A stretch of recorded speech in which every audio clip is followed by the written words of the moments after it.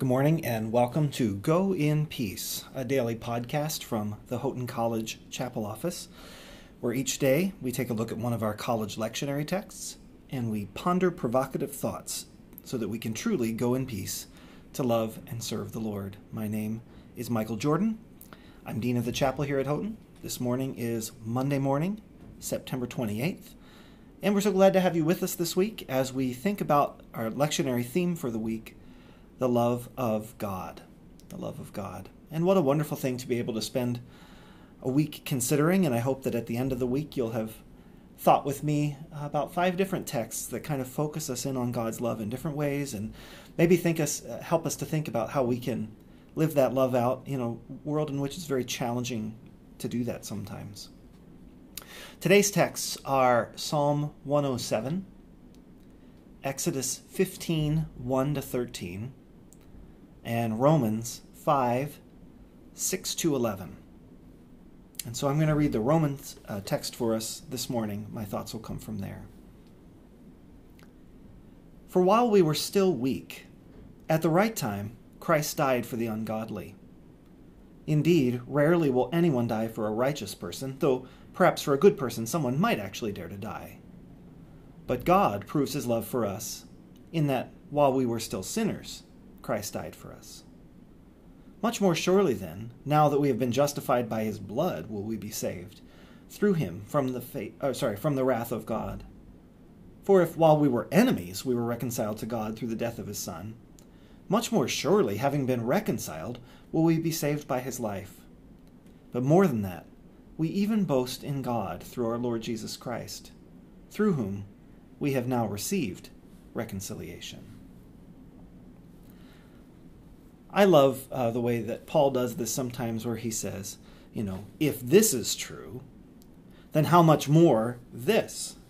And he does that in this text. He sort of juxtaposes who we have been with who we are now and who we are in the process of becoming. So he talks about while we were weak.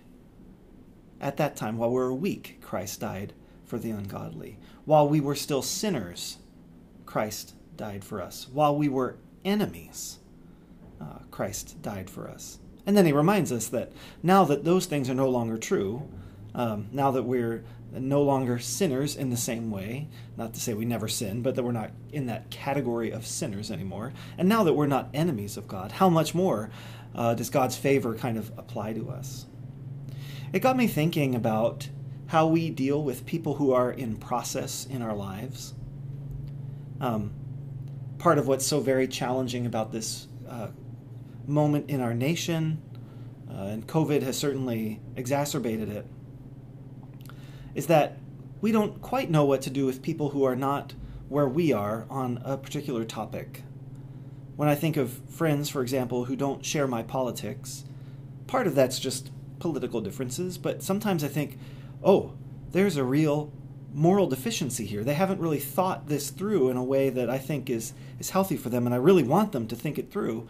And ideally, of course, I do that in enough humility where I acknowledge, and I also want to bring myself to that discussion and learn what I have to learn. So we don't always know what to do with people who are not in the place where we wish that they were. We don't know what to do with people who are not yet, as we perceive it, strong and righteous and friends. We know very well what to do with the strong and the righteous and the friends in our culture. We love them and we spend time with them and we puff them on social media. But what do we do with the weak and the sinners and the enemies? Those who we think have a ways to go still. As I ponder those 3 things, weak, sinners, and enemies, I realized that I think I tolerate the weak pretty well. I understand that some people just aren't where I am for a variety of reasons, I hope this doesn't sound condescending, but as I work with college students, for instance, I just recognize, there's some things that they're just not gonna get yet. And they probably think the same of me. There's just some things he's not gonna get. And hopefully we can be gracious to each other in those ways that we are culturally weak to each other. I can even be pretty gracious with sinners, in part because if I get to sort of classify someone as a sinner, then of course it makes me feel good that I'm the righteous one, and I can sort of remember that they're still sinners. They don't get it yet, and I can pray for them, and I can feel awfully good and pious about my desire to pray for them instead of harm them. And so I'm pretty good with the weak and the sinners, but the enemies kind of get me. Enemies, there's no way around. There's no way for me to do the same thing with enemies that I do with weak and sinners. Even more than we can't tolerate our enemies, right? Even more than we have a difficult time with those who are on the wrong side of things and diametrically opposed to where we are. Even more than we can't tolerate others, we also can't really tolerate that in ourselves. And I don't mean that we're enemies of ourselves, but we can't tolerate imagining ourselves as the enemies of other people. Like when I pause and think, okay, this person fulfills that enemy category for me, and they might also be thinking of me as their enemy. When I start to think that, I think, this person is so wrong if they would consider me an enemy, because I'm not an enemy. I want to be there. I'm a good person. I'm not an enemy. I can't imagine myself as an enemy. Yet how important it is to realize that in all three of those things in our lives, when we are weak, when we are sinful, and yes, even when we are enemies to God, God loves us then. And yes, Paul goes on and says, he loves you then like that, but he has something more in mind for you. Yeah, I understand that. But we have to start there in that place where we realize, in that place where it's most difficult for us to love others, God loves us, actually loves us. And I don't mean holds out a carrot and says, as soon as you do this, I will love you. But actually loves us when we are his enemies. God is revealed to us as love. And as such, the kind of love that we experience in human relationships, the most significant kind of love that we experience in those relationships is love that calls us kind of from transitioning to being one kind of being to being another.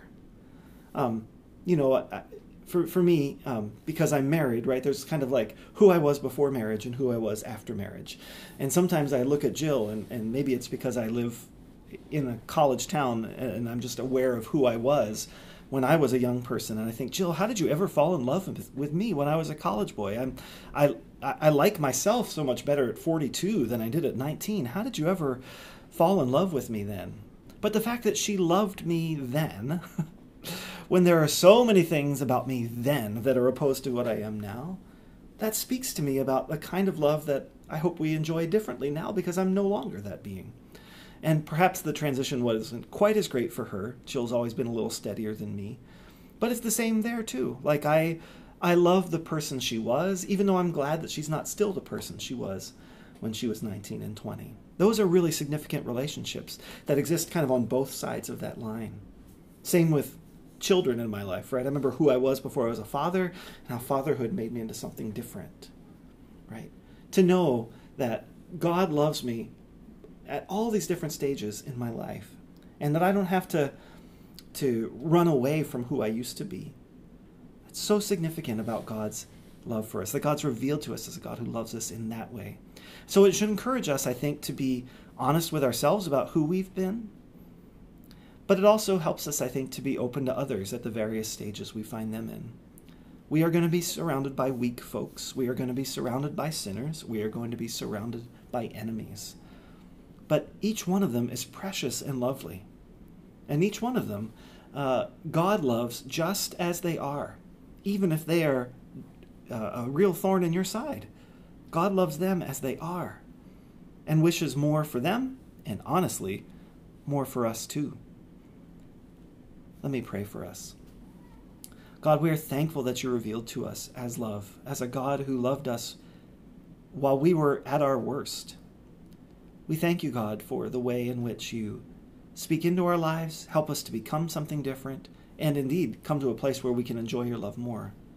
But we thank you, God, that while we were weak and sinful and enemies to you, you loved us enough to die for us. We pray, God, that you'll, by the power of your Spirit, inculcate that heart in us, that heart of love for others, no matter where we judge them to be on this journey. We pray this in Jesus' name. Amen. Well, as always, a privilege to share with you. I'll look forward to talking to you tomorrow. Until then, go in peace to love and serve the Lord.